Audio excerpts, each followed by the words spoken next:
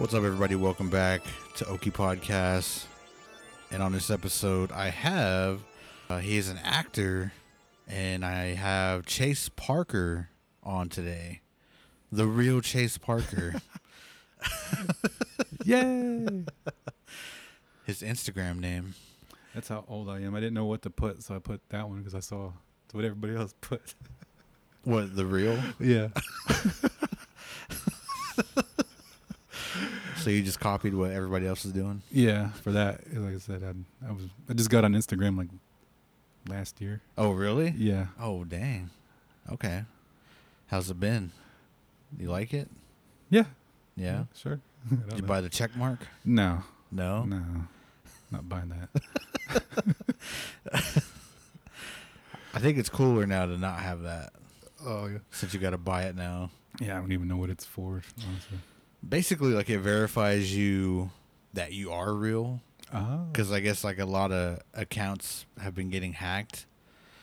And so I know a few accounts that have just gotten hacked. And, I mean, they ran wild on their page. They changed the picture. They changed just anything that's posted. And anything that gets posted is related to, like, Bitcoin or like crypto, or like I know a few that have said, like, on the stories, it's like, hey, if you want $2,000, let me know, and then it will exchange it for stocks or something. And my friend, that happened to my friend Rob. I don't know what he clicked on, but all of a sudden, like, his Instagram was just getting hammered. And all of a sudden, it went from, like, podcast posts to crypto posts. And it was just, every story was like, if you want to invest, click here, click this link. And it's like, I guess if you click those links, though, that's how you get got. See, I have no interest in crypto either, so Yeah. I'll be good. I think some of them are porn, too. So I think those are bigger on Facebook. Because I've been getting a lot of friend requests, and I check now if they're real, because it's annoying that I have to check now, but the way you can check is if you go to their profile and you refresh it, and sometimes it's like posts about like weight loss. Like, there's a certain video that it shows, and it's like a doctor talking, and it shows like a diagram of a person in their belly, and it shows this pill. And it's tagged like hundreds of people on it, and so I know that's fake. And then the other one is some nasty stuff. Oh, I just came across one yesterday. I was like, well, this person's fake, I guess. So, but yeah, it's really annoying. So everybody, don't click links. Yeah, don't click links. Don't do that. Don't do any of that, please. You need your profile, and yeah, I mean, there's no way to get your profile back, is what I hear. Damn. You have to make an entirely new one. And it's like, well, isn't, like, Facebook and Meta supposed to be able to do that stuff now? But, like, they can just get your stuff back. But I don't know. I have no idea. So don't be clicking no links, Chase. No, not me. Not me. Yeah. Don't be clicking nothing. I'm just kidding. Dang. Calling them out on here. At least, yeah, I'm not clicking nothing. I'm good. I just make sure that I at least have 3 mutual friends with that person before I accept them right now. Mm-hmm. If I don't know them from anywhere and they don't have anything to do with any of my other friends, then I don't mess with them. Yeah. It's hard, though. It's hard because I've had a few people that they didn't have anything on their profile, like, crazy like that. It was regular posts, so I added them, but they didn't have any mutual friends with me. But I know on Spirit Talkers, and even on this one, I say, if you want to add me, my Facebook is Russell Sun Eagle. But it was cool because those people were like, they messaged me about the podcast and stuff. Right. So I was like, okay. See, at least you got that. Yeah, that's verification of they're real. Yeah. But yeah, so social medias can be annoying. Yeah, I've had a lot of people on Instagram like become my friend, but then message me that they want to do a portrait of me. What? Yeah, they want to take one of my pictures and make it into a portrait or make it into a painting. I've had 3 of them like that. One wanted to do like a pencil drawing. One was like an oil painting, and then this last one was another painting. So, What would you say? No. I have not answered any of them. I don't think. I just let them be my friends. So it just adds up. Keep wishing. Yeah. Keep wishing you can. That might turn weird, actually. Yeah. This picture's not gonna work, Chase. Can you send another one? No. I usually get hey, if you want to increase your followers by 100,000 or something, pay us this amount of money and we'll get you like over 100,000 followers Soon. And then there's even like fake sponsorships. I had a few of those, and one I almost fell for one. It was I've told this before, but it was like a knockoff. This is like a knockoff shaving kit, and the other one, I forgot the name of the other one, but it was a knockoff of that one, and I was looking at it, and I was like, was it for like the whole body trimmer? Whole body trimmer, yeah. And it was like, man, we'd love to have you. We'd love to have you and sponsor you, and you promote our product. And this is like early, like when I first started this, like a couple months in. And so I remember reading it and just trying to look up that product. And they had a website, but it looked fishy. And so I asked a bunch of people, and they're like, "Oh no, it looks legit." And it just said like, email us, and then, but then like, I think I messaged them like, well, what's the steps of doing it? Like, what's the actual process of me showing your product off? And they said it was just a long steps of stuff, and then at the end of the steps, it was like a long conversation, but the end it was like, just give us your card number, and then that way we can transfer money to your account. And I was like, that doesn't work like that, because you have to do it through your bank account. But I'm not going to give you any of my information. So nope. And then after I said that product page just disappeared. Like, it turned into a blank profile, and I was like, oh, almost got almost got Yeah, that's it. When I first started acting and stuff and started doing like auditions, I got an email. I think this happened to me twice. I got an email of somebody wanting me to I think try on their clothes or something, or model their clothes. Mm-hmm. And I was like, okay. I started seeing they were going to do a commercial, but they wanted to send all the wardrobe here. It was this big long email about how they were going to send the wardrobe here. Mm-hmm. But what you need to do is if you buy $500 worth of this stuff, we'll send it to you, because it would just be faster. It'd be faster, be easier. And then once we get there, we'll give you $1,500. And then, they made it sound like it sounded almost really legit. Mm-hmm. They had a website, so I went to the website. It actually had a website with stuff, and they even had the photographer. It was actually a real photographer, had real work. Mm-hmm. But then I just contacted that photographer off of another website, and he said he knows nothing about anything that's going on, and that he's not a part of anything like that. And then I started, and I'm on Facebook, I'm part of these other actor groups, and I started asking around about what are kind of the scams going on. Mm-hmm. And they said, yeah, this is definitely a scam. Don't talk to them. Don't do nothing with them. I was like, oh, okay. I mean, but yeah, once they started asking for money, I usually stop right there anyway. So yeah. But I just wanted to let everybody else know out there, don't give anybody any money to do anything up front. Yeah. You should never have to pay for anything ever. Yeah. No. Yeah, it's good information, because I kind of figured it would happen to actors, but I really had no idea like the things they would ask you to do.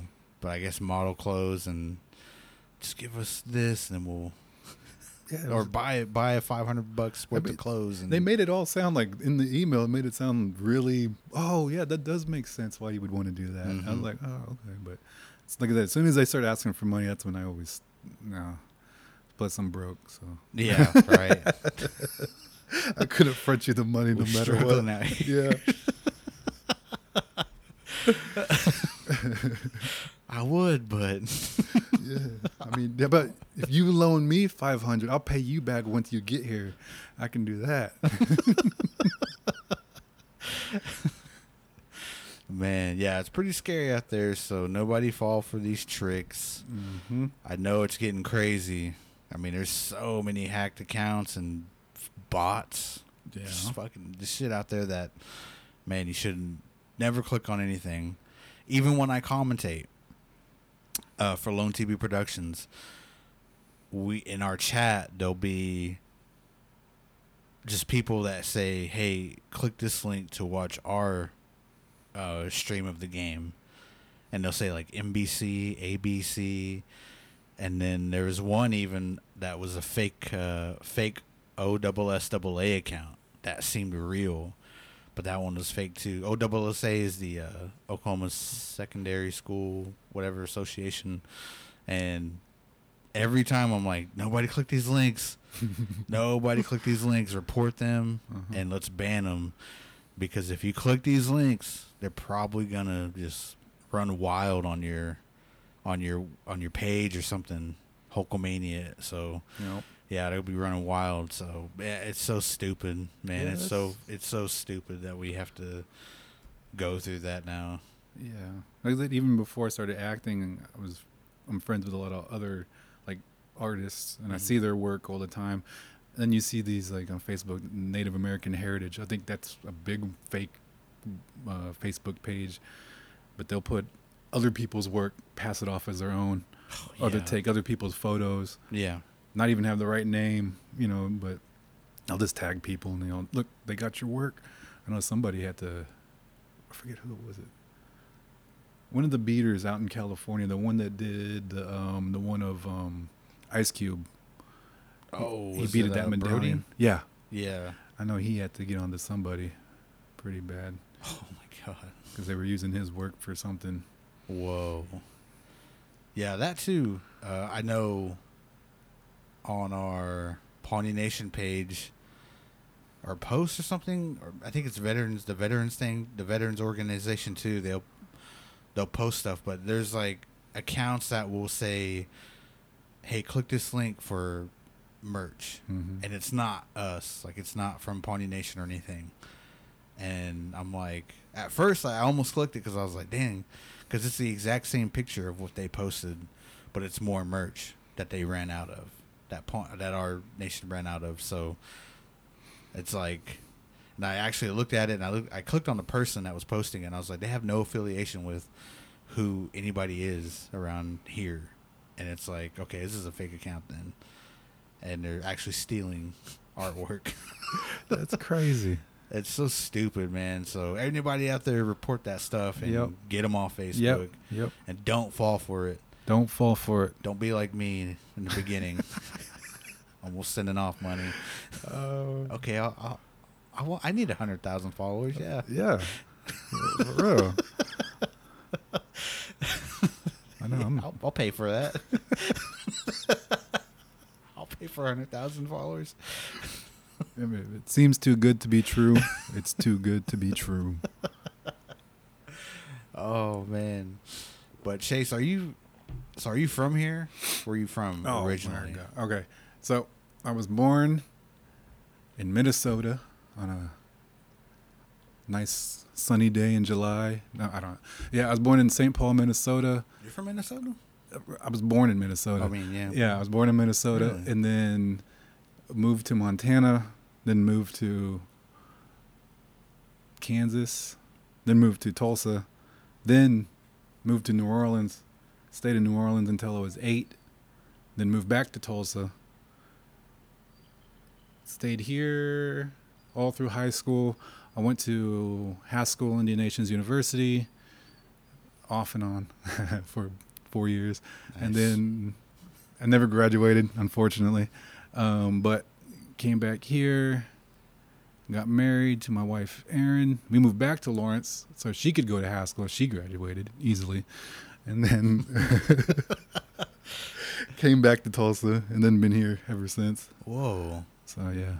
I had no idea you moved around so much. Yeah, my dad, he was like, he used to work for, I don't. Whenever computers used to be real big and took up a lot of rooms and stuff, he used to like go in there and help clean them and stuff. I think that's what he did. Really? Yeah, he learned that from Haskell. That's where my parents met. Oh, for real? Mm-hmm. Oh, okay. Nice. Yeah, my dad's from Rocky Boy, Montana. My mom's from, well, they grew up in Lawrence, Kansas. But all of our family's here in Tulsa and the surrounding area, Tahlequah and stuff. Mm-hmm. So, Where'd you go to school at here? Tulsa Public Schools. Then high school went to Union. Okay. Yeah. How long ago was that? Dang, I graduated in 01. Really? Yeah. Oh, dang. Yeah, yeah. Yeah, I graduated in 06. So, Okay. yeah, you were, I'd say, a senior when I was in 8th grade. Cool. Yeah. Because I got to high school in 02. Just trying to figure out that high school life. Right. Right. Yeah, it was weird. High school was weird for me, especially because of the whole mascot thing. Yeah, true. Yeah, it was Union used to be the Redskins, if you didn't know. Yeah. And then like that whole time I was going there, I hated it. I didn't want to be there. Yeah, it really messed with me in my head. I don't know. I didn't know how to handle it at that age because during the prep rallies, we would all go in there and then we'd have a white guy dressed up, in buckskin pants, face paint, and just running up and down, doing what a pep rally does. And then everybody, and me, I think there was only 4 or 5 identifiable Native Americans that I knew of. And we all knew each other, but we didn't have classes together because I graduated with a class of like almost 2,000 kids. So I knew of them, but we didn't know each other. And I think, so I didn't have a group that I could talk to about all this or anything like that. But that really, I got depressed really bad in high school. Because I just didn't know how to handle any of that. But I did go into art. Art helped me a lot. And then also church. Church helped me a lot. I used to go to, it used to be Bowen Indian Baptist Church over there on the west side of town by where the Outsiders House. Oh, okay. Right there on that street. And they used to be a big youth group, and it was like 40 kids deep. So that was my refuge back then. But then I went to Haskell. That's everything changed. I guess in high school I didn't talk to nobody. I didn't want to be talked to.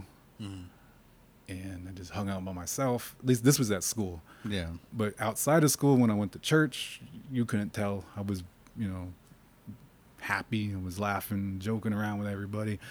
And just 2 completely different people. Yeah. That's probably why I didn't do well in school. I didn't do well in school at all. I was always in summer school, always. Then I went to Haskell. I just had way too much fun in Haskell, being free. So that's a big reason why I didn't, graduate from there either. Yeah. But I've always wondered, just the natives at Union when that time was of the Redskin era. They're the Redhawks now, right? yeah. So I always wondered what that was like for It was natives that went to school there during that time of, like you said, just a white guy wearing face paint, a headdress, I'm assuming. yeah, and then everybody running out of the teepee. Oh yeah, I remember they used to do that too. The fake drumming, all that kind of stuff, and it was. Oh, dude. Yeah, so I know my culture, I know where I come from, and I know that this is wrong. Yeah. And at that time I couldn't separate the two. And everybody, and that was the other thing. I got called into the office one day. I thought this was really weird.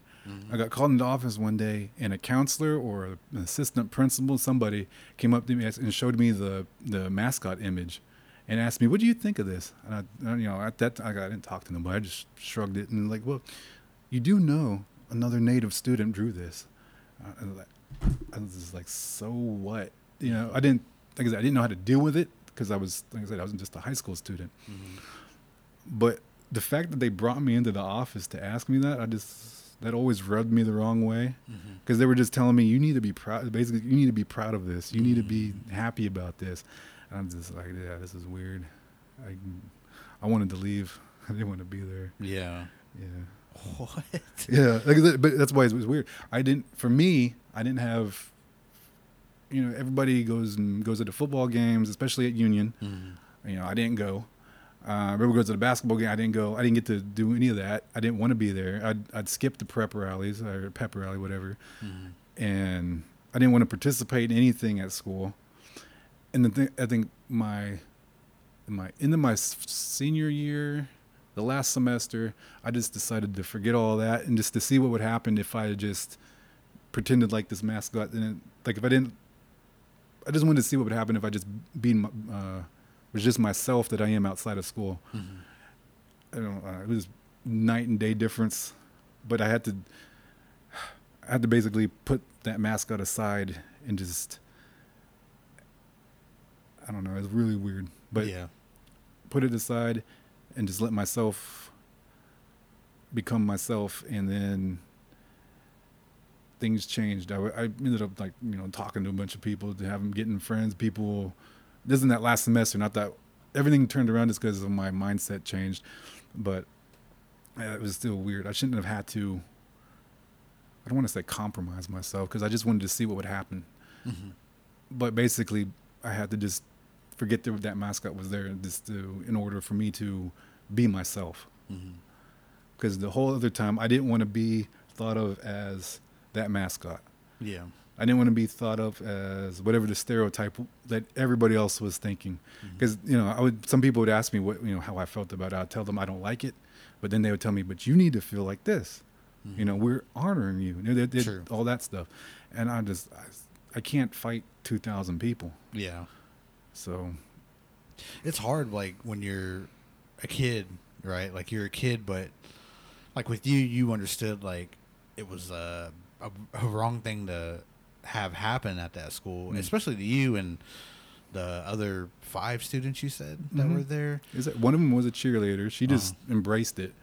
Oh, really? Yeah, she just embraced it, and so it was but that's how she dealt with it. Yeah, sure. It's either you embrace it or you don't, and you don't participate. Yeah. So that's the thing. It's either a lonely existence or you just embrace it and just go with it. I couldn't embrace it. I couldn't figure out how to live with it at the same time, I guess. Yeah. It was I look back and, for me, I really didn't understand it enough to hate it or love it. It was just kind of confusing because Redskin was it was a toss around term, right? It felt fine if it was said or brought up or even looked at on TV with the Washington Redskins, right? That's what was weird. Whenever I go to church or I was around other Indians and we go powwows and stuff, like I said, Indians. I don't. Yeah. We would say this interchangeably. I used to wear an Indians hat, Cleveland hat. I go up to Montana. There was no pushback ever. They were doing the same thing. True. Yeah. So it was at that time in the 90s, where everybody wore Indians hats. Everybody did, but it was because they weren't representing it well, I guess. Yeah. Because I know the Seminole Nation, the Seminole Nation okayed for Florida Seminoles to use their, was it Chief Osceola? I think so, yeah. They okayed that. I thought that was the right way to do it. If you're going to have a mascot, get with your local tribe and work with them. And then if they say it's okay, then I'm not going to. But be respectable. Yeah. Right. Yeah. Like I said, as long as that tribe says it's okay, that's on them. Yeah, it is, yeah. To take care of the representation, I guess, that school is trying to do. And that's wild, dude. That's really wild to think about how, I don't know, I'm trying to, I don't know, I don't know what I would do if I was in that position, like I said, because even we were talking about older people, they would be oh, it's fine, and then we listen to older people. So that's kind of how I was. Like, I was in between, but I was kind of more of like, well, if they say it's okay, then I guess. I think it was always okay between us. Like, or when I say us, I mean us as Indian people. Yeah. Us as natives. It was okay between us back then. Mm-hmm. But for me, it was not okay for them. When I say them, non-natives, it just didn't sit with me well at all. Mm-hmm. And I didn't know at that age how to handle that, because like you said, outside of it, when I'm around us, it's fine. But when I see others doing it that aren't native, it just, they weren't, like you said, they weren't doing it right. They weren't doing it respectful. There's just a lot of things, because, you know, in powwow culture, there's a lot of protocol. Yeah. You don't just wear things to be wearing things. Everything means something. Mm-hmm. And for them, I wouldn't call it regalia. I'd call it a costume. Yeah. Because that's all it was to them. But I couldn't. At my age, I'm 40. I can separate everything, and it doesn't. I know it's wrong, but it doesn't hurt my feelings anymore. It doesn't affect me in any way whatsoever. But I do know it's wrong. Yeah. And I want it changed. I was part of help getting the mascot changed, just in the fact that I went to the meetings. Mm-hmm. I was there to my presence was there to, you know, show support to those that were actually, you know, talking and stuff like that. I went to all the meetings to help change this mascot to the Red Hawks. Mm-hmm. So I was really happy that day, because like I've always wanted to. Union is a great school. I've always said this even back then. Union had great teachers. It was a great education. I just wish I was there, or I wish somebody was there to help me make sense of everything in order to fully participate in the high school experience. Because I feel like I did not get that because of that mascot. Yeah. Well, it's hard, man. It's hard because you mentioned a lot of stuff that, like, I don't know. Like, I never been to a Union football game when I was, like, growing up, because I played football anyway. So, I mean, I'd only see, like, the highlights on TV. And I remember when they would run out of the teepees. I do remember that. But, I mean, they show it so quick. It was just kind of like a blink and it was gone. Mm-hmm. And then to hear you talk about how, what did you say, they would drum? Yeah, they had drum. They did the tomahawk chop. They did, you know, they had, other kids would dress up, you know, like whatever you think, like at a Chiefs game, God damn, you know, or at a Washington game, they do all that. Yeah. And then, well, I mean, I'm glad you helped change, like, went to the meetings and helped change all. And I remember when that stuff was happening, like, people were trying to get it to change and everything. And God, the comments were just so nasty on those, the post of, like, Channel 6 or whatever, whoever was posting stuff about, like, you know, this would be a great thing if, you know, Union followed suit with what's happening and becoming more aware about these terms, like the whole Redskin thing and everything. And I remember like we played a team at Wynnewood. You ever heard of Wynnewood? Yeah. And they're called the Savages. And see, back then, like, we played against them in the second round or something like that, my senior year. And this was at Pawnee? This was, I was at Pawnee, and we went all the way to Wynnewood. I never even heard of Wynnewood. And I remember we drove down. I didn't even know their mascot name. But I remember, like, we were driving through their town, and they had somebody shot arrows through, like, a black bear print, I guess, that was in the middle of the street. Mm-hmm. There were, like, arrows in it. And so I didn't know their mascot name or anything. And so I just, like, I was like, that's crazy. You know, I never, like, that's aggressive, right? And so, but we get there, and there's this giant, like, just Indian mascot running around with, like, just the old characteristics of, like, how they would draw us in cartoons and stuff.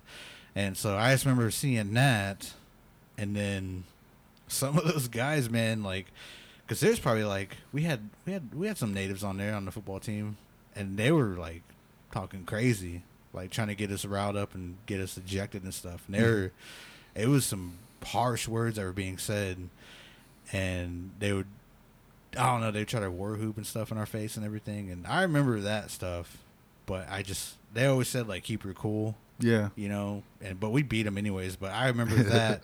And then they were called the Savages. And so, but I never knew back then, like, we were called that. Right. I never knew we were called Savages because I just wasn't really taught a lot about history and everything, like the real history of us, because it was a public school.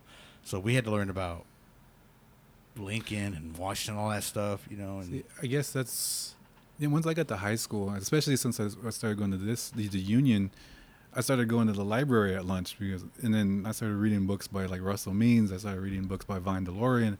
I started reading like there's all these books I could get my hands on, and then that kind of helped. That started shaping my mind too, and so I kind of got a little militant back then. But yeah, it was a weird time. I would even say there was a lot of things going on outside of school and at home that was kind of helping lead through this, but at one point I did get a little suicidal, but that didn't last very long, thankfully, because like I said, I was getting really depressed, and and I think at that point I knew I needed to make a change, and like I said, church helped out a lot, so I leaned on church, I leaned on the friends I had there, and that helped out a whole lot. And it wasn't so much like just talking with them about any of this, because I don't think I really ever talked to anybody about this until I got married and then talked to my wife. But I would just go there and have fun with them. That's what showed me that there's life outside of this one spot. I know I have to be here, you know, for some amount, but I could leave and go somewhere else where there are people like me, where I do see people like me. And that's what happened when I went to Haskell. That was like my own personal little Wakanda. You know, I go there. Everybody looks like you. You know, it's crazy. It's like going from a school where I might see one other native or identifiably native person that week to going to see, I wake up, I come out my door and everybody is native. My roommate was, you know, everybody's native. Teachers are native. I loved Haskell so much. yeah, Just Lawrence in general, just so many natives there. it's complete 180. Right? Yeah. That's how it was for IA. Like, I went to IA. I mean, we had natives at school and everything, but Pawnee's a small town. It's a small school. And when I went to IA, it was all natives like that, like you were talking about. And I was personally intimidated by that because a lot of them knew who they were and then who their tribe was, their language, their culture. Like, they knew, like, a lot of them knew everything about who they are. Yeah. And they spoke their language and introduced themselves in their language and everything. Oh. I didn't know any of that. Like, I was there and I was like, man, like, should I know this stuff? You know, but like, I don't know. But I started reading a lot, and I started reading a lot more about. I started learning more about our history and everything, and it was cool because people that went there that were a little older, they knew like my tribe's history because I told them I was Pawnee. They're like, oh, like, you know, your chief was this guy, and you know, do you come from him? And I was like, I have no idea. Like, I was like, I just know I'm Pawnee, and I'm from like Pawnee, Oklahoma. And then I think that's where like I learned we were relocated. Actually, was in school. I had to read about it because I didn't know who to ask. And at home, like, I did what I did. I just kind of stayed to myself too. But like, it wasn't a top priority for me, I guess.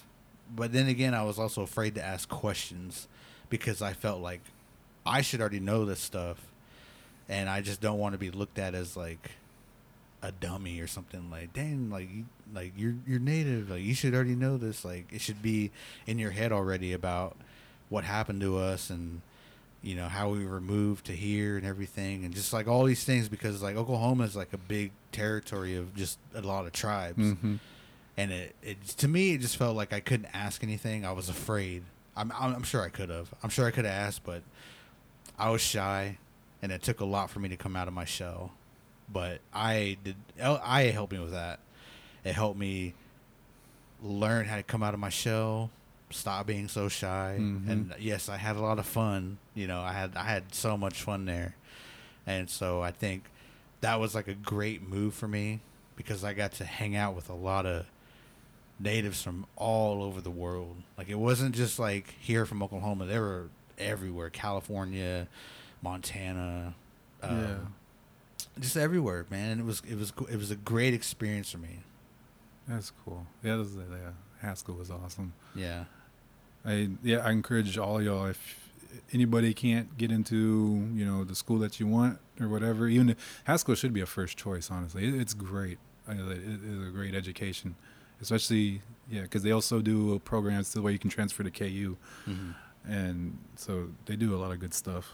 Well, you know what's crazy is like I talked about this with our other instructor, Taylor. He was like, we were talking about native schools, like native colleges, native universities, and he was asking me about IA and everything, and I was telling him more stuff about it. And we were talking about how we didn't know there were so many native universities out there, like Fort Lewis. I didn't even know IA existed. My aunt told me about IA. The only things that we knew about was Haskell and... like SIPI or something? No, I didn't even know about SIPI. No. I didn't know about SIPI. I knew about Haskell. Oh, but we were talking about, like, the only colleges we knew about was Haskell, OU, UCO, OSU, NOC, NSU, and there's one out east in Miami. And just like the big colleges you would see on TV, like playing football. But like I never knew that IA existed. And then when I got to IA, I heard about SIPI. And then like Navajo Tech and Blackfoot, what's it called? That we played them at AHEC and SKC. Like there's a lot of like native community or native universities out there that are just like for natives, right? Mm-hmm. Like and Fort Lewis. Yeah, there's a lot of tribes that have their own colleges now, and then like back in the early 90s, 2000s, Bacone used to be a lot bigger. Oh, Bacone. I forgot about Bacone. Yeah. That's another one we knew about, too. Bacone. But, yeah, we were just saying, like, he was saying, like, had I known about IA or, like, all these other things that I know now, I probably would have applied to them because, like, I think he went to, where did he go to his first shot? I can't remember, Tay. I shouldn't even be telling your business, but no, but I forgot where he went. But he was just saying, like, had I known more about like other universities out there, like for natives, I probably would have applied there and went there. Did you guys have a what do you call it? My wife works for them, like an Indian education program. Where at in Pawnee? High school? Yeah, no. See that we had one at Union, but it was not good. Compared to like Tulsa Public Schools has a great one. Mm-hmm. They send their kids. They go to like the Challenge Bowl down in Creek Nation has where they have to learn language. So my wife, who's not Creek, knows probably more Creek words than she knows anywhere else than any other language because of that. But yeah, and then they'll take them up to Haskell and show them around to do tour the campus. Mm-hmm. What else they do? They do Unity. Have you ever heard of Unity? Yeah. Yeah. Okay. Yeah. Well, whoever hasn't, it's just a big group of other native high schoolers. They all come together, and it changes location every year. I think this past year was in D.C. I got to go twice with Erin because she took a group of kids. I went to Orlando and San Diego and Dallas, but it's just native high school kids from everywhere, and they all come. And then they do leadership conferences and stuff like that. And so they usually get really good people to come talk.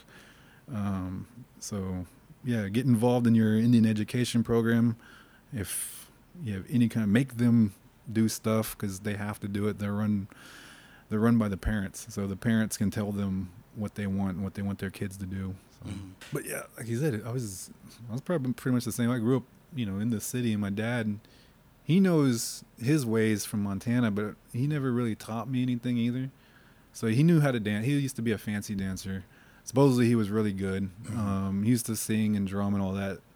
He used to, when I was really little, that's how he'd put me to sleep, was sing songs and stuff. But he never taught me any of that. But that was because my parents were busy surviving basically from day to day. So it was just a lot of that. So I had to learn, everything I learned was through my cousins, because my cousins, they do a lot of dancing. They go to powwow, so I'd go to powwows with them, and so I was going to like Stroud powwow, Copan, Quapaw, doing all those powwows. Always do the Tulsa powwow. Always do Skytook. I grew up going to those. Pawnee, used to go to Pawnee on the 4th for that sometimes. Where else? Yeah, just many of them I could go. Then Rocky Boy powwow, we used to go to that one. That one's huge. That one's great. If you can ever go to it, it used to be I don't know if it still is, but it used to be considered the biggest outdoor powwow in the United States. Whoa. Yeah, I remember one year they did was it a bear dance? I don't remember, but they did some dance, but it took like 3 hours because all the dancers had to do it. It might have been just grand entry, but I don't remember. Dang. Yeah, it was a long dance. I want to go check that one out. I've heard of Rocky Boy, but never got the chance to go check it out. Yeah, I have to go up there. it's beautiful. It's like the start of the Rocky Mountains, is what it is. Oh, okay. So it's really cool. It's like 20 miles, or no, yeah, 20 or 30 miles south of the Canadian border. So it's up there. Whoa. Yeah, I was gonna ask you too. What were you like trying to major, I guess, at Haskell?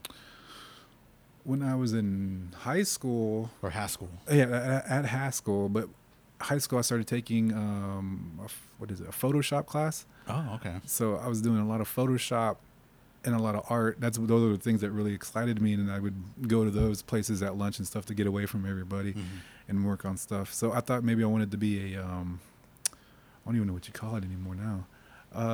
Back then it was a digital designer, I guess. But Haskell didn't really have that, so I started doing business classes there, and I think that's why I kind of fell off because none of that really interests me. So I just ended up just playing a lot of basketball, honestly. Oh, really? I never made the basketball team up there. I tried out once, but like I said, the difference between the guy coming off the street to guys who played their whole life playing basketball is huge. Yeah. It's a huge leap. Those guys were bigger, stronger, faster, all that. So even at that level, but Haskell they were a mean team back then. It was good. But I ended up traveling a lot too with they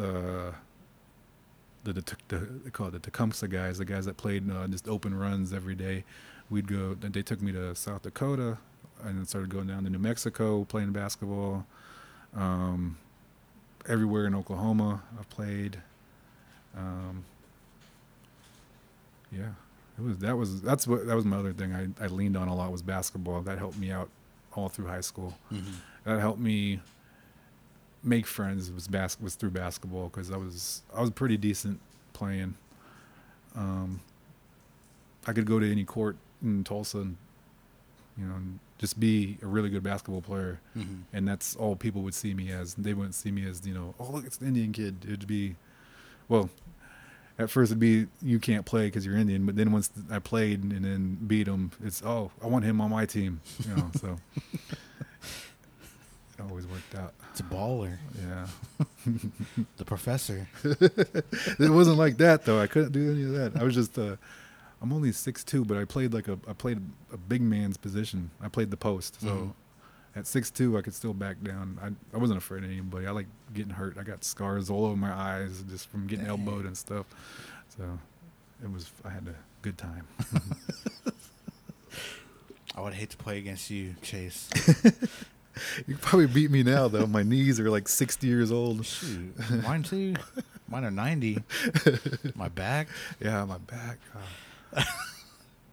Yeah, it seems like I turned 30. Everything started falling apart.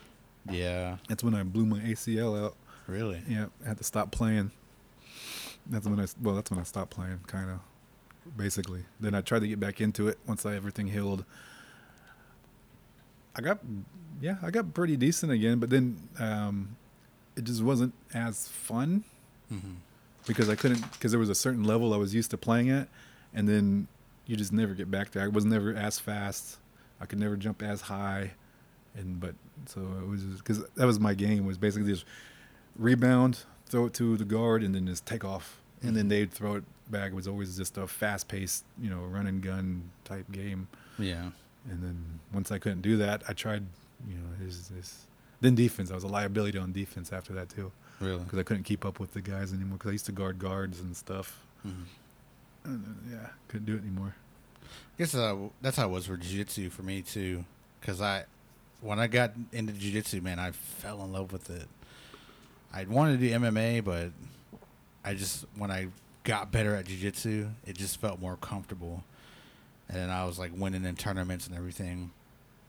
And I got hurt, and I took a break, and I gained some weight. And then it just kind of felt like that was like my third year, then I got my blue belt, but it just felt like it just wasn't the same. Like, I was interested, but I wasn't. And I was more afraid of like having a major injury with no health insurance whatsoever. I mean, IHS, but what are they going to do? Tell me to walk on it still and give me a bunch of ibuprofen. Just kidding, IHS. But no, like, I was just afraid, like, I'd snap my elbow or break my shoulder or something crazy. Like, something always happens in jiu-jitsu, but I was just afraid that would happen and I wouldn't have nothing to get surgery or fix or repair whatever happened to me. And so I just got out of it. Then I was like, I'd always say, like, I'm going to go back. I'm still a blue belt. I'm going to go back. But, damn, it's been 10 years now since I've done jiu-jitsu. But I think I still know, like, muscle memory, everything. Like, it stays with you. Just because I did it every single day for 3 years. Or I'd say, like, 2.5, and I got hurt. And then, but I did it all the time, and I watched videos, and I watched every fight I could, and I just fell in love with it. But yeah, it just wasn't the same. Now I'm 35, and I kind of want to do it again, but then again, it's like I know 30s. It's like, but you get that man strength though, right? Like you get like this man strength, and so, but then again, I'm brittle. I think I'm pretty brittle. Oh man, I got back. I just now started playing. I say I quit playing basketball, but I still play every now and then. I play with my nephew, who plays for Union now. Thankfully, that's the Red Hawks. He plays for the Red Hawks. It's Big E for all those. They're 7'1". Oh, okay. Big E. Is that your nephew? Yeah. Okay. That's my nephew. Yeah, he's a really good guy. Him. And then my other nephew, Elias, he plays for them. And then my niece, she plays volleyball for them and cheerleads for them. Mm-hmm. So they're all coming up as Red Hawks, though. So I'm very happy that they're doing that. Like I said, Union's a great school, great education, great teachers, all that. The Indian Ed department needs some work, but everything else is good. And now that the mascot is gone, I can finally, finally buy a Union T-shirt. Mm-hmm. I didn't own a yearbook. I didn't go to the prom. Just so I didn't want to support them. Yeah, and it was just all out of protest. Yeah. So now I can do all of that. It feels great. Mm-hmm. So, but what was this? Oh yeah, basketball. Oh, you said you're playing. You still play it every now and again. Yeah, I play every now and then. I'll go to the Y, play some pickup now and then because I just need cardio. So, sure. And I hate just running, so I started doing that again. But yeah, I play with my cousin. We'll go down to Falls Creek. Have you ever heard of Falls Creek? I've been to Falls Creek when I was younger. Oh yeah, I've been going since I was like 12. I still go. We take a bunch of kids down there. He comes. We played in that 3-on-3. Mm-hmm. So that's been really cool to play with him.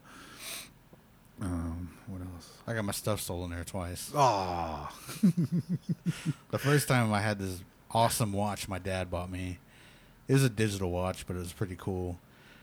And I mean, it was probably bound to happen anyways, but we went swimming and I sat it on his table, and when I went back it was gone. Yeah, well. I was like crap, man. And I told my dad.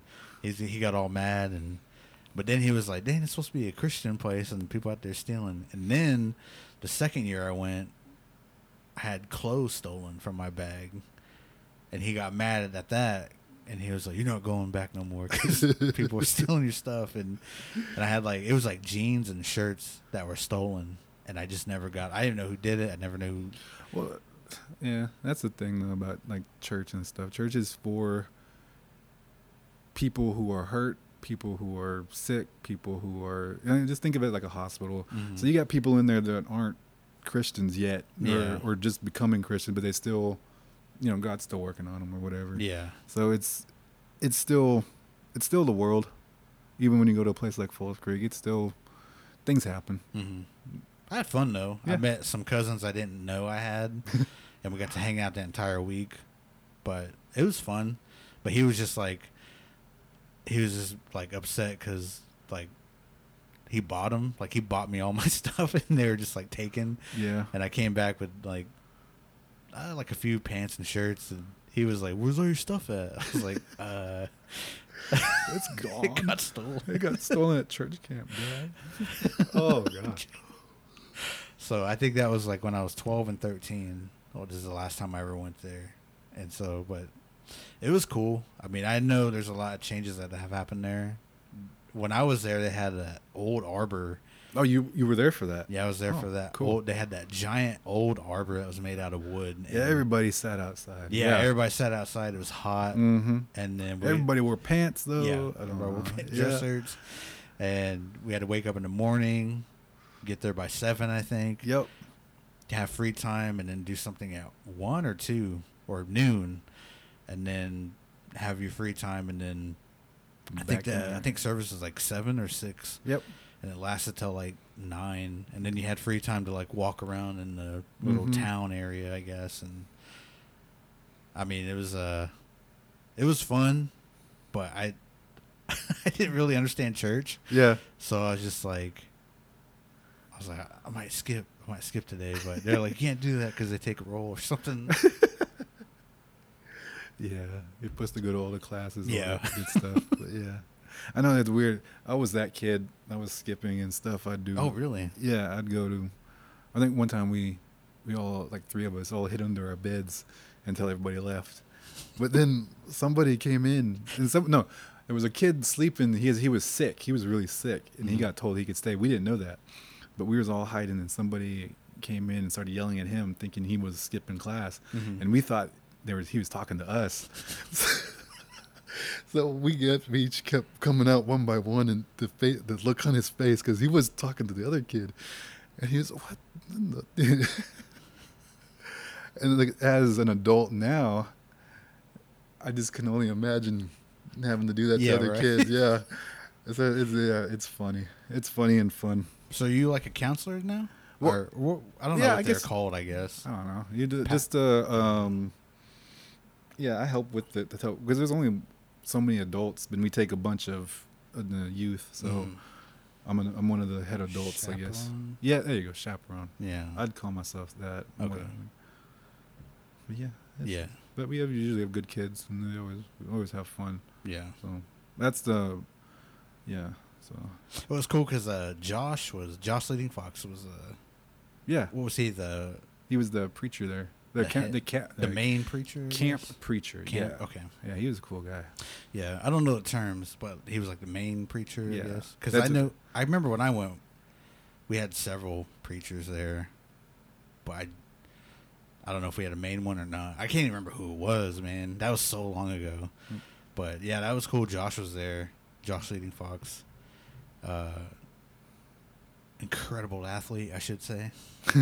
Yeah. But that's pretty cool. He was like the preacher there for. Was that his first time? As the camp preacher, yeah. Really? Yeah. Okay. I believe so, yeah. I watched some of his lives that were, I guess they were on the page, the page they have, and I was watching some of his lives when I could. Did good. Yeah. Yeah. He did real good. He did real good. I should have went. Yeah. Just kidding. Skipping class. Open invite, Solid Rock Baptist Church out of Glenpool. Mm-hmm. Where's that? Like, is it down south? What? It's in Falls Creek. Oh, it's in where is it at? Once you get to Ada, you make a right, then you go to, what is that town? It's all just, I know where it's at, but I can't remember. Davis. Oh, it's in Davis? Yeah, it's close to Davis, Oklahoma. Oh, wow. Yeah. It's over by Turner Falls. There we go. Oh, okay. And we actually rent our cabin from Wynnewood. Boo. I know. Now that I know this, you gotta find a new cabin now. That's horrible. Chase. I know. We're done. No, I'm just kidding. Get out. I'm just kidding. When did you, so let's see, you went to high school, and then you didn't graduate. I didn't graduate either. Yeah. Sharman did. Yes. High Five. But I didn't graduate either. I owed a bill because I just kept going up in the things they were making. See, that's the other thing about Haskell Indian Nations University. Very, very affordable. True. Very affordable. And the education is still top notch if you go there to be educated. Mm-hmm. No more football team, though. Yeah, no more football team. They still got a basketball team? Yeah. Do they? Okay. Yeah, they still do pretty good. Okay. How was that football team when you were there, before you move on? I don't remember them winning. Really? Yeah. I mean, they were cool. I mean, well, I said they thought they were cool. That's the thing. It was always the football players against the basketball players. You know, that whole thing still was alive and well back then, so I didn't really get along with them as much. But there was a lot of cool guys on the team. What years did you go there? I went in 01, 02, 03. So I got married in 04, so 05? Okay. No, 04. I think I took like one semester in 04 just so I could play basketball and during their intramurals. How many students were there? Oh, maybe? Like 1,000? Yeah. Really? You think so? Maybe, probably less. Okay. Because do you know Isaiah from Toke Signals? I'd have to see him. Isaiah Lastly. He played football for high school. Oh, okay. But I don't know if you were there at the same time. I know him and Josh graduated from Woodland maybe a year before you graduated.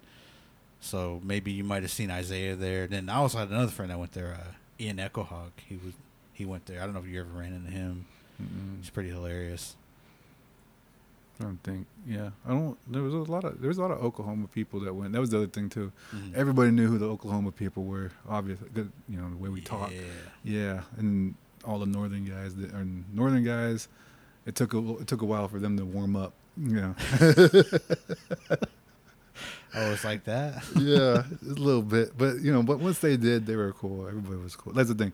It was still a lot better than coming out of the situation I was coming from. Mm-hmm. I loved it. And plus, like I said, I always told them, my dad was from Montana, and then they'd find out it was Rocky Boy because Rocky Boy was that big powwow. Mm-hmm. Okay, you're a cool guy. So, yeah. And like I said, being good at basketball also helps. So. Yeah.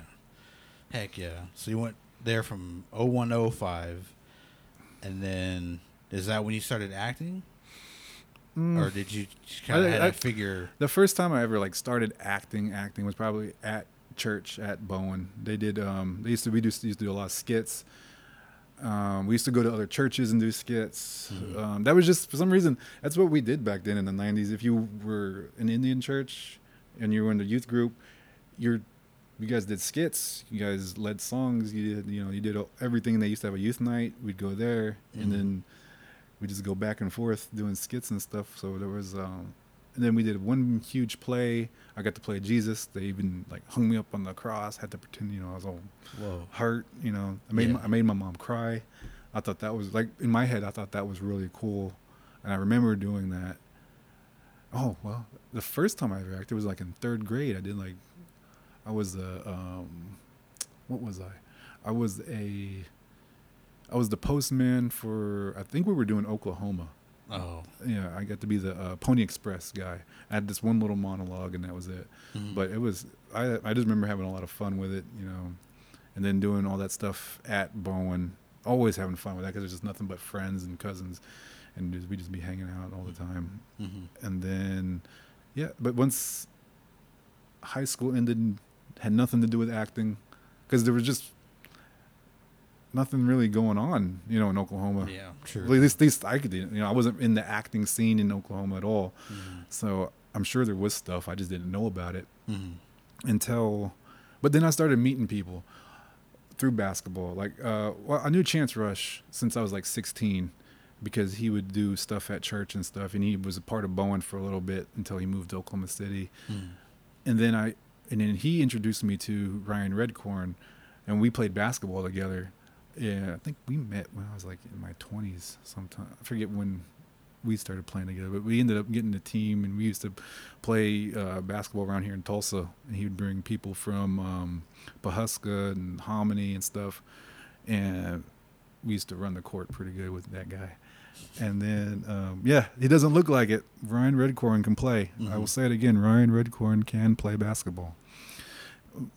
Not anymore, but yeah. We're old now. But yeah, so I got introduced to him. Then I started seeing his work, with the 14. I didn't know who he was. I just thought he was just another basketball. I knew what he did. He did digital stuff. He did commercial type stuff. I didn't know he did like the 1491s and stuff like that until a little later. Mm-hmm. And then what happened? See, yeah, but still, that wasn't on my radar at all, because I didn't know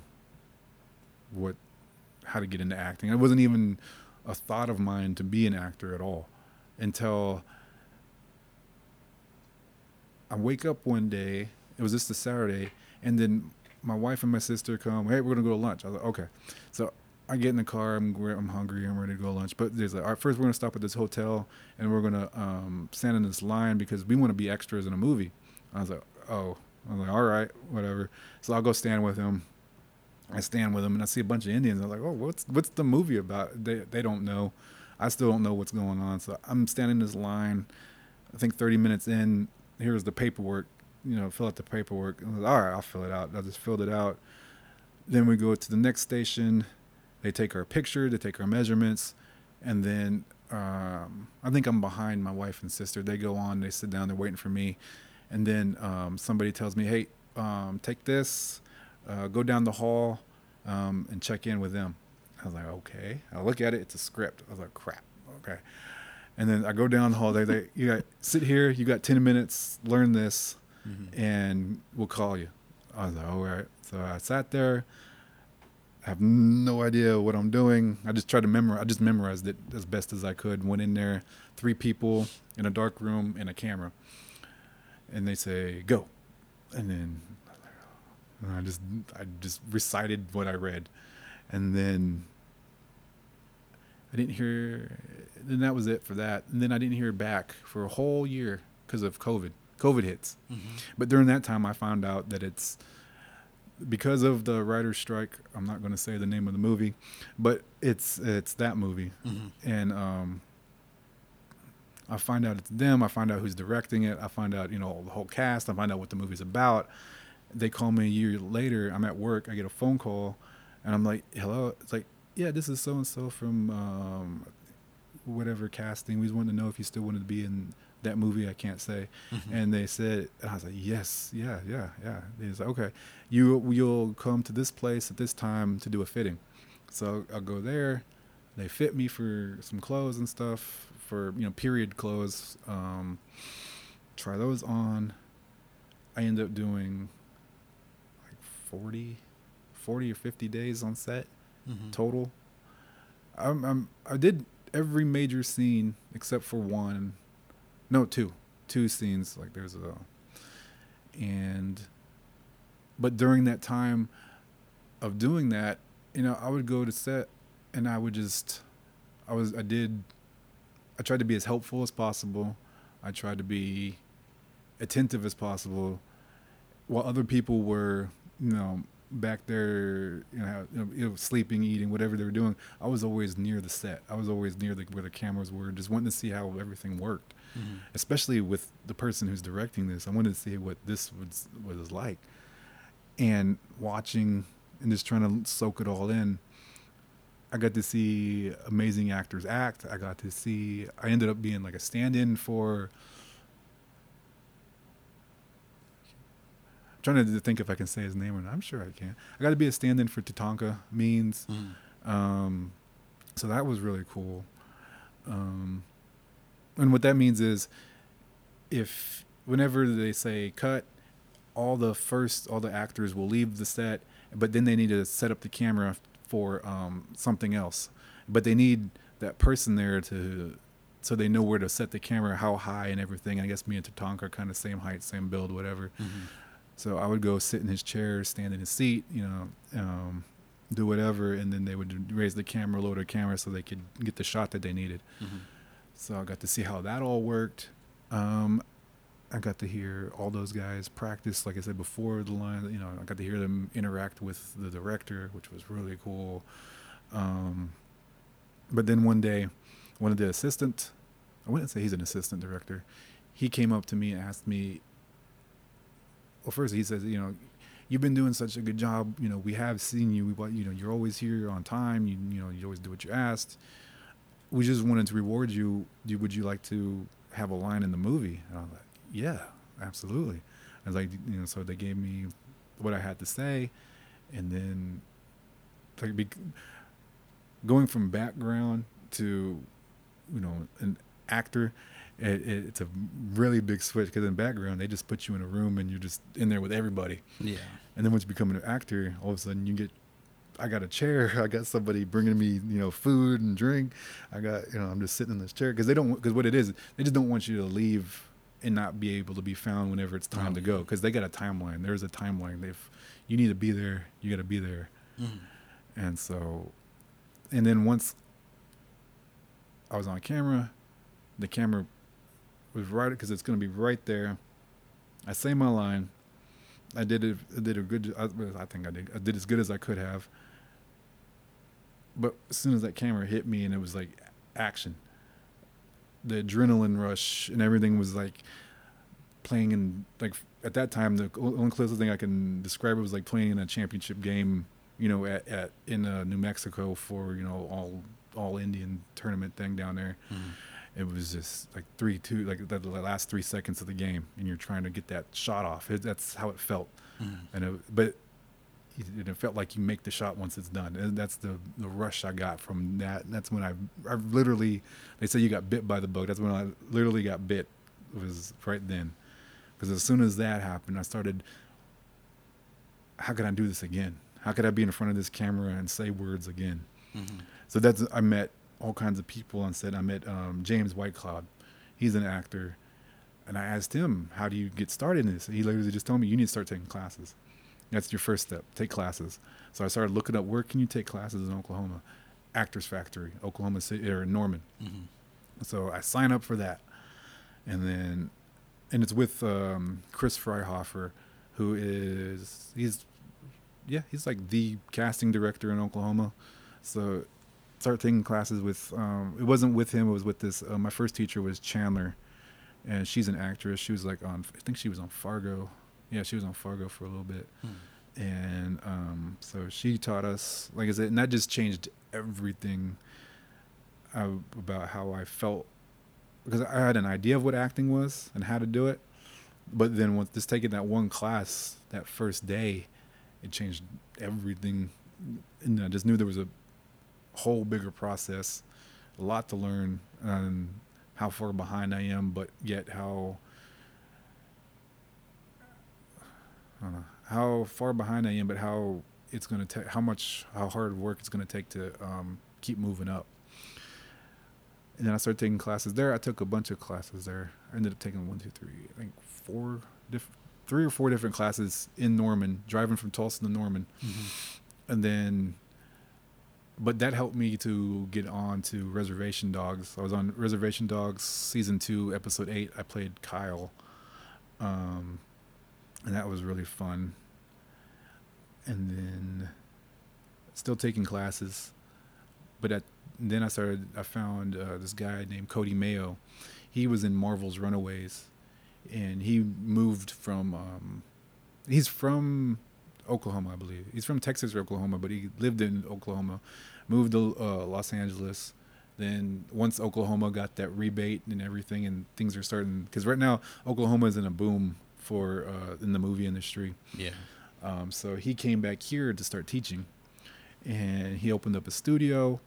I waited a few months just to see, what people would say about his studio, because there's other studios that came and now they're gone, just because, like we said, there's a lot of things going on that you have to be wary of because of this boom. It's this just like any other boom, there's going to be people that will want to take advantage. Mm-hmm. So I was making sure he wasn't one of those type of people, and he's definitely not. He's helped me tremendously. I've been taking classes with him now for a year. I want to say I got a lead role these past last month. I got to go to Atlanta, Georgia, and on that movie, it's just a short film called Moon Eyes. That is a non-union film, so I can talk about it, which was really cool. My first like official, get paid lead role type thing. So that was amazing. That was amazing for me. That's another, like I said, that this shows that I'm going in the right direction. Yeah. And meeting everybody, like Elijah Pratt. Mm-hmm. He gave me some good information, some good wisdom, and I just found out I met him playing basketball because I always thought he looked familiar to me. Mm-hmm. So I asked him, like, have we played basketball? He's like, yeah, at Falls Creek we played basketball together. Yeah. Whenever he was real young. Oh, that's cool. Yeah, but he said I ended up beating him really bad out there, something like this. So yeah, I met a lot of people playing basketball, and I was in a PSA for prostate cancer for OU Medical Center. Mm-hmm. So all you guys get your chibos checked. What else? Oh, James Whitecloud, who I mentioned before, and Jeremy Goodvoice. Jeremy Goodvoice started writing. He wrote a play that I got to be in. We ended up playing like little kids during trick or treating, Mm-hmm. and he made a story about a deer woman, and what was it? We were trick or treating, deer woman's on the loose, and the very last scene, people get taken. No, very last scene is she needs help, and we're like, yeah, we can help you out. What's going on? And then all of a sudden, I forget how it goes, but all of a sudden, like I fall down, and that's how I see her hooves, and that's like the very last line is hooves. Yeah. That's then it fades to black. Uh-huh. So, but yeah, it was really good, really fun. That was my first time being in a play as an adult, I guess I could say. Mm-hmm. And Jeremy Goodvoice wrote that, and it was at the Blackjack Theater Company. They do a lot of stuff here in Tulsa. They're always doing stuff. But James and Jeremy, they wrote a script called Leftovers, where James is the director. Damon Waters, he would be the I guess assistant director / camera operator / sound, and he did all the background stuff. Basically, he had a drone. We ended up filming a short that Jeremy and James kind of collaborated with and wrote, and I got to be one of the leads in that with them. And they're wanting to start a production company, and they're wanting just to make movies, and just so telling Native stories from Oklahoma. Mm-hmm. And so we're already working on another one that we hope to film soon too. James is always working. I think he's shooting a movie right now, matter of fact. Oh, yeah. Yeah. And Jeremy's always writing. Jeremy got some good time in that movie, I can't say. But yeah. I'll say it. No, just kidding. I don't know what would happen if anything, but who knows? Let's not risk it. Yeah, not risk it. But yeah, I think, what else have I done? And it's just everything's been happening really, really fast, and like in a span of just 3 years. In the span of 3 years, I've done so much. I've had so much fun. Met so many people. I'm on this podcast. I never thought any of this was possible. I didn't think, like I said, all this came because of the movies. The Cherokee Nation opened up that movie studio in Owasso. Oh yeah. The rebate came. Prairie Surf Media, they're a big movie but what do you call it? Another production studio out in Oklahoma City. So all those that brought in Tulsa King. Oh yeah, I did background work. Background work is so fun. If you ever want to just start, that's how you would start. It's just get in the background, see if you like that. Because if you don't like background, then you are not going to have the patience to be an actor. Because because it literally is, you're sitting and waiting to get on camera to maybe get seen. Because your background, your literally background. If you ever just watch any show, any movie, and look at the background, sometimes it's all blurred out, but they need people back there. They need stuff going on back there. But I got to be in 1883 as background. I get to be a blurry little blur, and then I got to be in what else?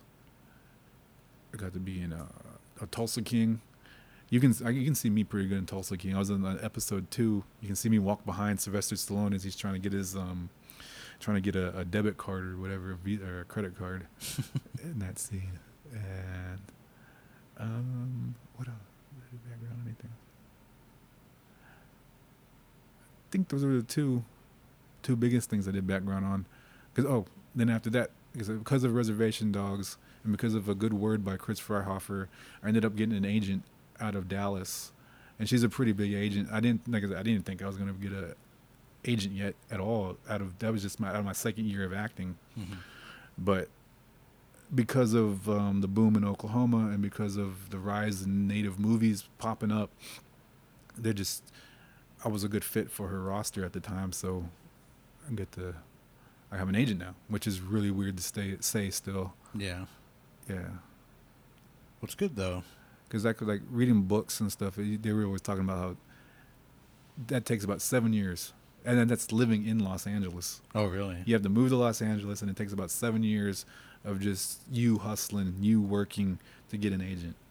So it's a lot different here.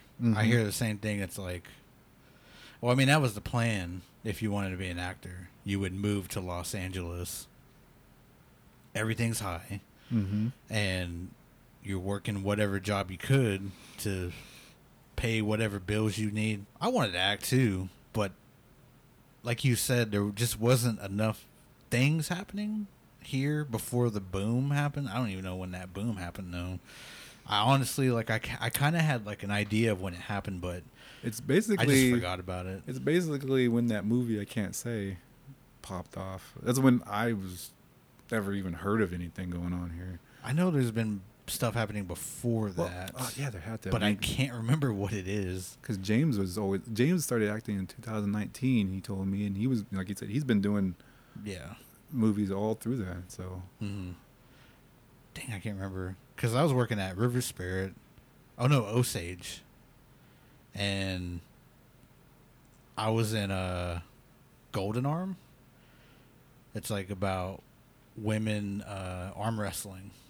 And Dot Jones or Dot, I forgot her name, but she was like the trainer in that movie. Like a female over the top? Yeah, pretty much. That's cool. And but I was like background in that, but I'm like, you could see me in like the first like minute and a half of that thing, and I get pushed by the main villain.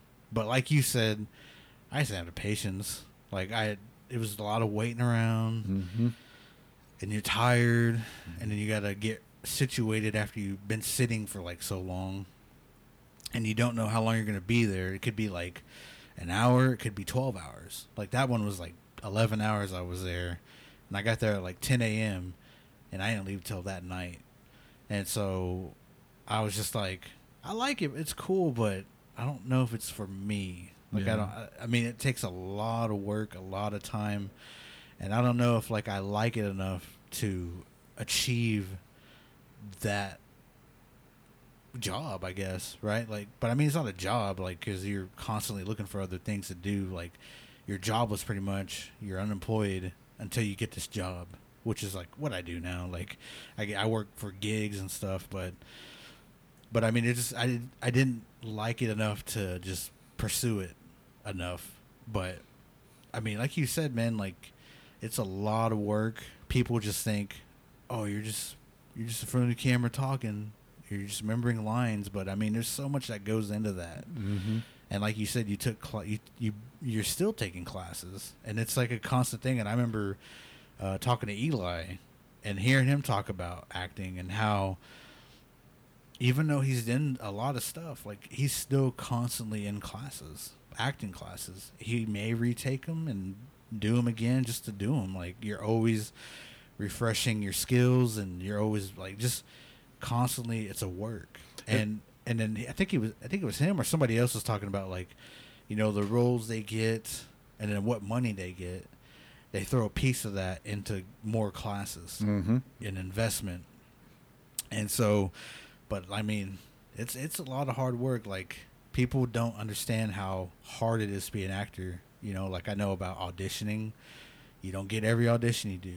I know people do a bunch of auditions and they just like, they could do like, I don't know, 100 and land 5 or something like that. That's the thing. Like, and you got to be mentally strong because it is a lot of no. Yeah. But the way you think about it though is, you don't think about the job or the getting to act on camera part as like the audition is the reward. Yeah. The audition, you know, being able just to audition, that's a big honor because that means the casting director thought you could do it. That means the production, you're getting seen by the production. You know, it means there's a lot of people who think you can do it, but cause it doesn't mean that you're a bad actor if you don't get the job. It just simply might mean you're not tall enough. Yeah, might mean your hair is too short, too long. Your eyes aren't the right color. It's really just mean it could be something as simple as that is the reason why you didn't get the job. But yeah, like I said, I've auditioned for tons of stuff already, and I'm just happy to be doing that, honestly. Yeah. And then one day, like I said, I got a lead in a short film, my first lead, my first paying lead, and I thought that was, like I said, that made it all worth it. That made me help me to remember that I am moving forward. I am moving up. So I can't wait till this strike is over and everything keeps moving forward, because like right now everything's kind of at a standstill. No auditions really, unless it's like non-union work and stuff. And so because I still got things coming up. I got another short film, but it's just a student film that I'm helping some guys out with, and then I'm waiting on another film to start back up, but the director he's been doing a bunch of stuff, but because of the writer's strike we can't start back up yet.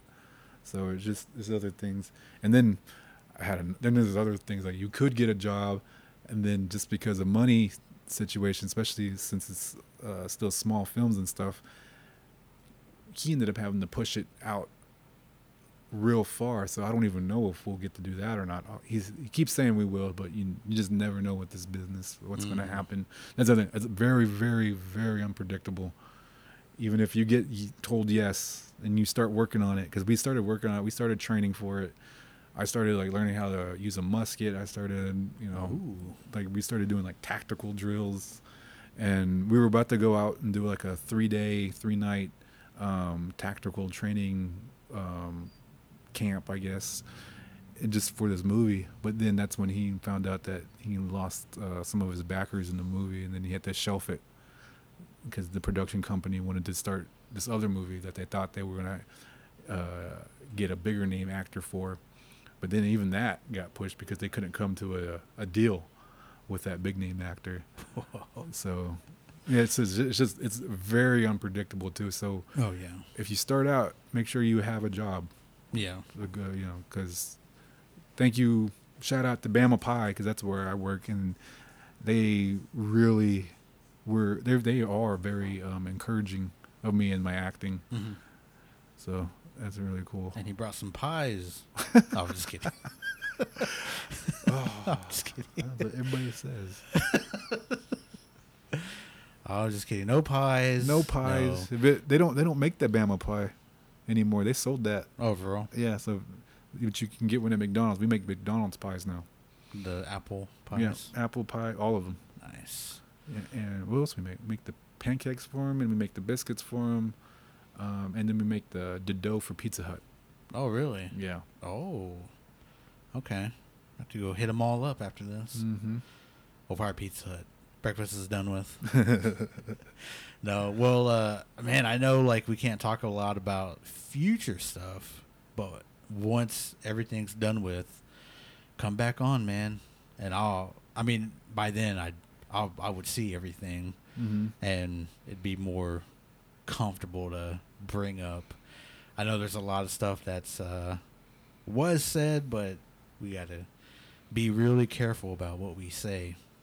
Yeah. I don't want to get you in trouble. Chase Parker, that's him. No. Here's his address.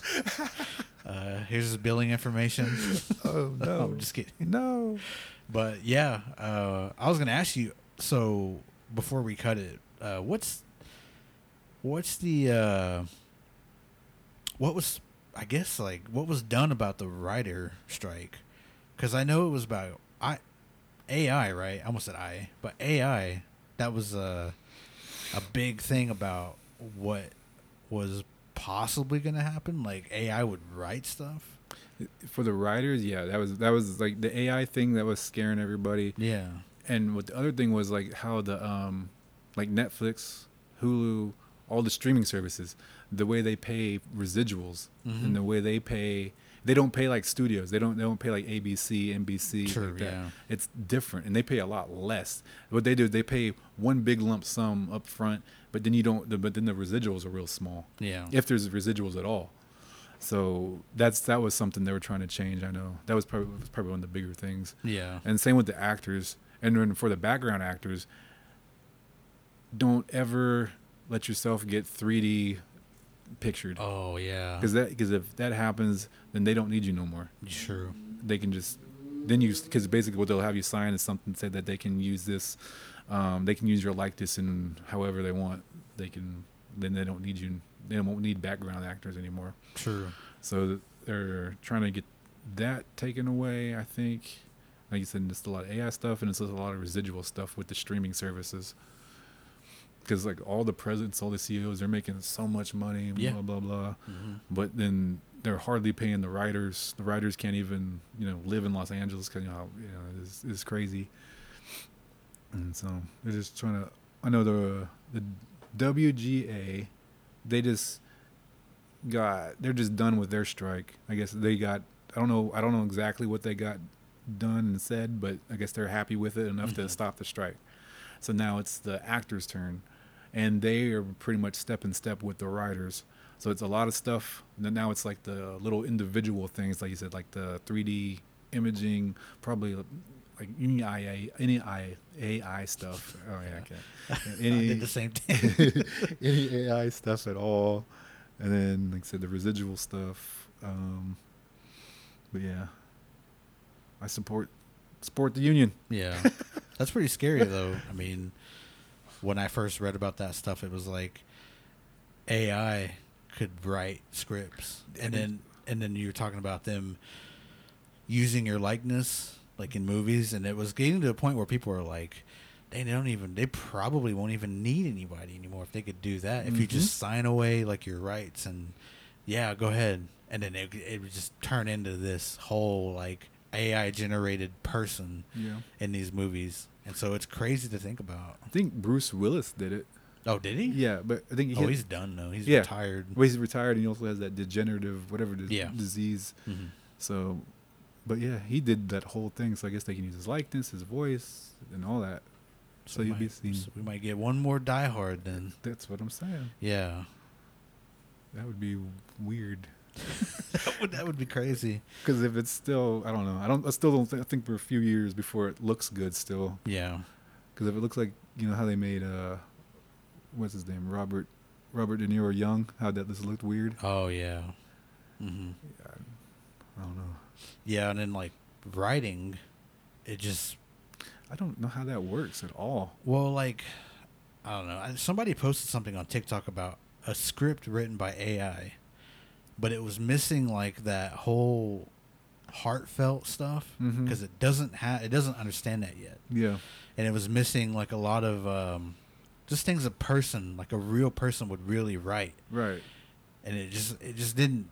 You could tell it was different, but it was learning. I guess that's what happens too. Is like once it does stuff like that, it continuously learns more and more about how to do these things. Yeah. Like even Snapchat has a like an AI friend, and I don't know if you're on Snapchat. Are you on Snapchat? No. So I named mine like Ralph or something goofy, and I made him look all goofy too. I just made him look all weird, and I was I worked on this. Well, I worked on this other film. I don't know if I could say it either, but I was showing my friend because he asked. He's like, "Hey, what are you doing tonight?" And I was like, "Nothing." And he's like, "You want to be in this like background?" And I was like, "I ain't doing nothing anyway, so I might as well get paid to do something." Mm-hmm. So we went there, and it was like 9 p.m. We had to be there, and he's a rapper, and so we were talking about AI and stuff, and I showed him my Snapchat, and I was like, "Have you seen this like AI like perform or anything?" He's like, "No," and I was like, "Check this out." So I typed in my Snapchat. I said, "Hey, rap like Drake, and make a song," and this thing like wrote a full song just like Drake, or how it thinks Drake would do it. And I showed him, and he said, "What?" He's like, "That's crazy." He's like, "Make it do Tech Nine." So I did. I said, "Hey, make a song like Tech Nine would, a rap song," and it did. Like it said where he was from, the Midwest, and all these things Tech Nine would say, and it made this song. And he was just like blown away. He's like, "Well," he's like, "That's pretty scary." He's like, because now it's like anybody could just rap. Like you could tell this thing, "Hey, make a rap song about, I don't know, love or something," and it would create this song. And sure, it's like got a few tweaks in it, but you could tweak it to enough to where it would just be an actual song. And then he was like, that just kind of takes away like the whole thought process of sitting down and writing something from yourself, when you could just ask this thing to do it, and then if it doesn't sound right, you could make tweaks to it and write your own stuff. And then he was like, "I wonder what that's going to look like in a few years." He's like, "I wonder how many rappers we're going to get." Like just having this thing right for you. I mean, sure, it's Snapchat, but I know there's other programs out there that are able to write better than probably Snapchat. Yeah, just like you said, I've listened to a lot of podcasts too, and I hear a lot of the comedians talking about there are comedians that are letting AI write their jokes.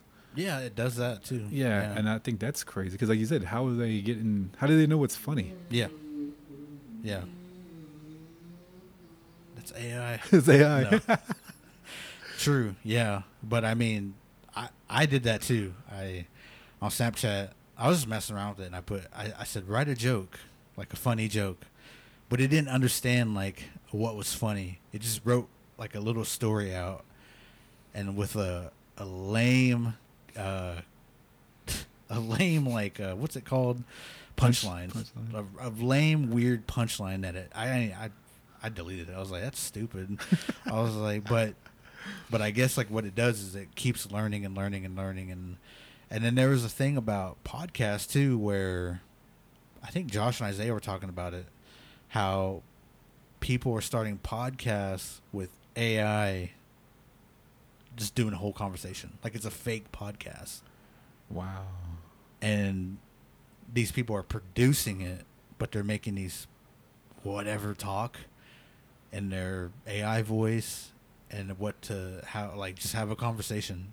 And it's like on YouTube, there's one, and it's just not like human though. Like you could tell it's off and weird, and so they were talking about it, and I checked it out, and I was like, I don't know, man. I was like, I don't think. I mean, it could catch on, because then it takes away like the actual work a person has to do. If you're scared to talk, then you could just have this thing talk, rather than just do it yourself and learn how to talk and not be afraid to do it. Because it's scary. It's scary to get on here and just talk and hit record and put it out for the world to see, you know, and so like it just takes away like rapping, you know, writing. It takes away like the whole, just the process of like doing it. You just have this thing doing it for you. Right. And so it's like, I don't know. They were asking me, I was like, I don't know, man. I was like, it might take off, but it's hard to say. I was like, I don't know how much it would upgrade itself. And then like the people that make it, they would upgrade it too. So, I mean, it just kind of, I guess, would be at war. Yeah.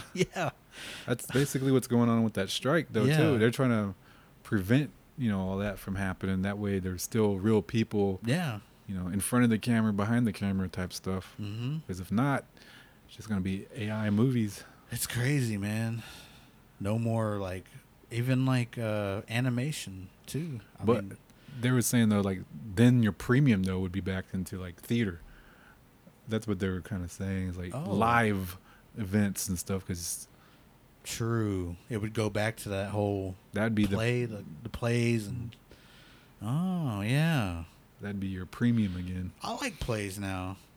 Charmin does plays, and I've been to a few plays. And growing up, I just never thought to go. Yeah, I just didn't.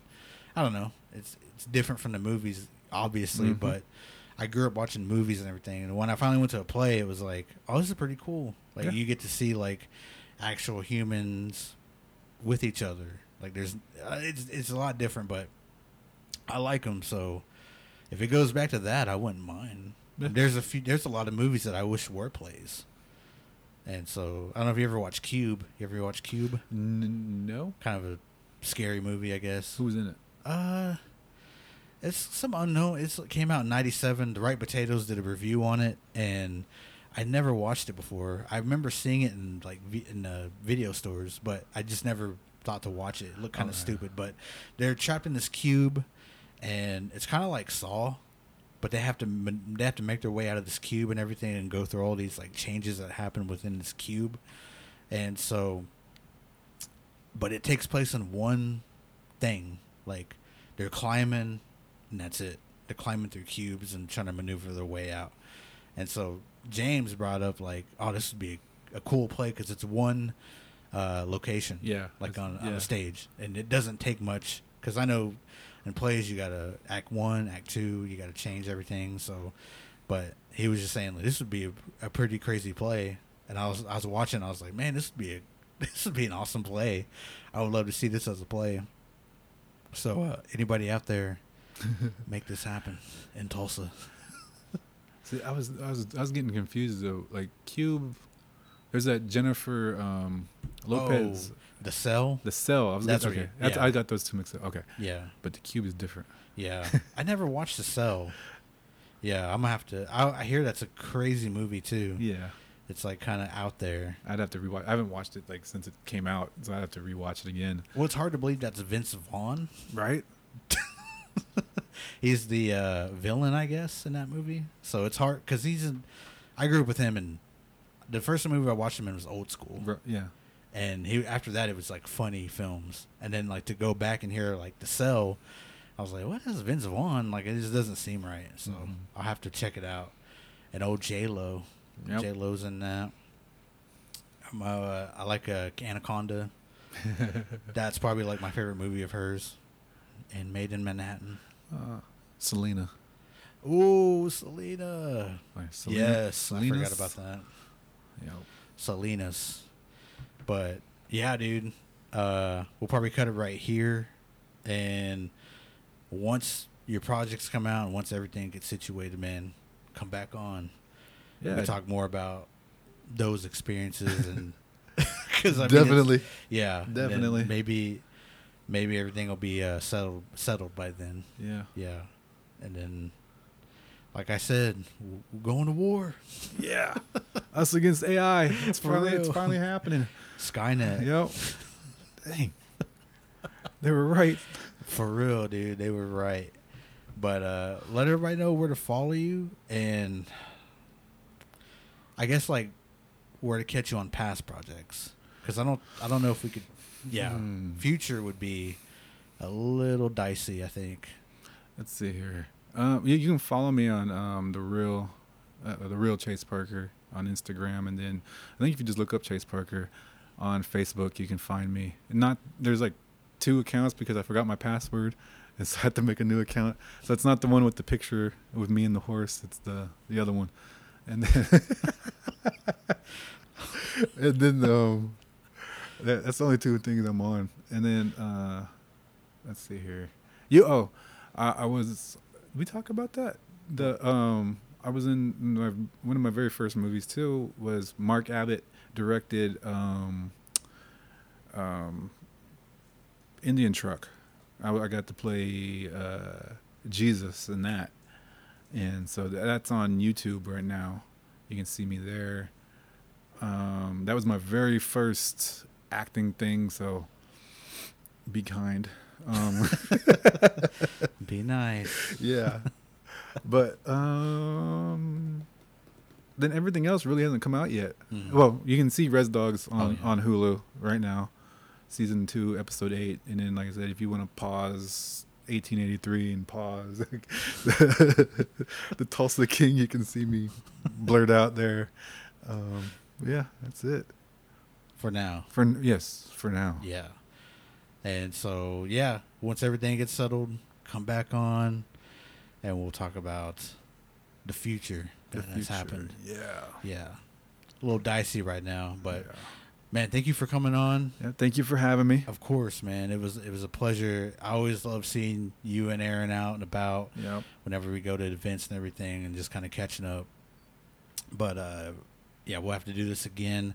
Everybody go follow him and check out the past things he's been on. And we can't mention anything coming up, but if you see him, tag him. Yep. Tag him. You'll know him. You'll know him when you see these future projects. It's just weird right now because of the whole strikes. But go follow him, check him out, and check out Indian Truck on YouTube. Yep. And I'm gonna go check that out as well. Nope. You can also see that PSA if you really wanted to. Oh, check out the PSA for OU Medical Center. Yeah. His Chabot. Yep. Get your Chibos checked. Yep. Especially when you're getting up in age like me. But everybody go follow him, keep up with him, and follow Okie Podcasts wherever you listen to podcasts, on Apple, Spotify, Google. I would say Google it and you would find it. You could add me on Facebook, Russell Sun Eagle. Follow me on Instagram at Okie Podcast, at Rustamus49. And also check out Spirit Talkers. Follow us on Instagram, TikTok. Subscribe to the YouTube channel. Go like and follow our Facebook page. And if you have any stories you would want us to read on Spirit Talkers, send it to me, Russell Sun Eagle on Facebook, or Tyler Randall or Chris Hill. And we will get your stories read and also keep it anonymous if you want. So let us know that as well. And so I guess until next time, everybody. Peace. Bye.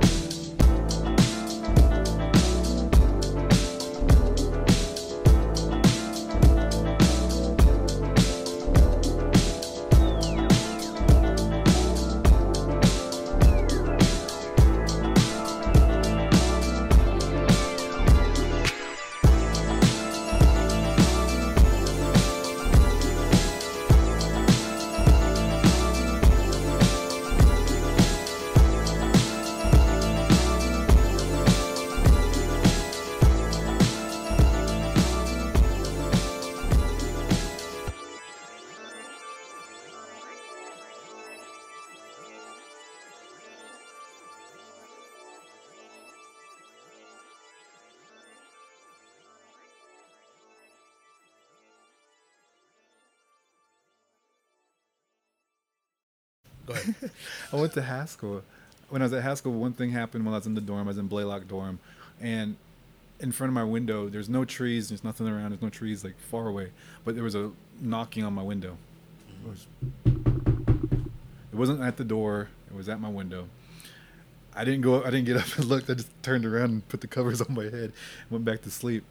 I said nothing else I could do, so I did that. And then it might have been that same year, but I ended up going to a retreat at some lake. I don't want to say Eufaula Lake, but it might have been.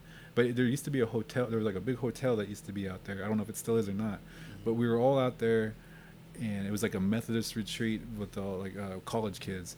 So we was all a bunch of college kids. It was like everything was done. We was just all sitting outside, and by the shoreline, we see these deer come walking. It was like a mama deer and a baby deer, but then all of a sudden they get up on their hind legs. What? And then they jump on their hind legs and run off into the woods. we could always see like silhouette. We couldn't like you could tell it was a deer, and you could tell they get up, and you could tell they jump off and run off. That freaked everybody out. Everybody ran inside.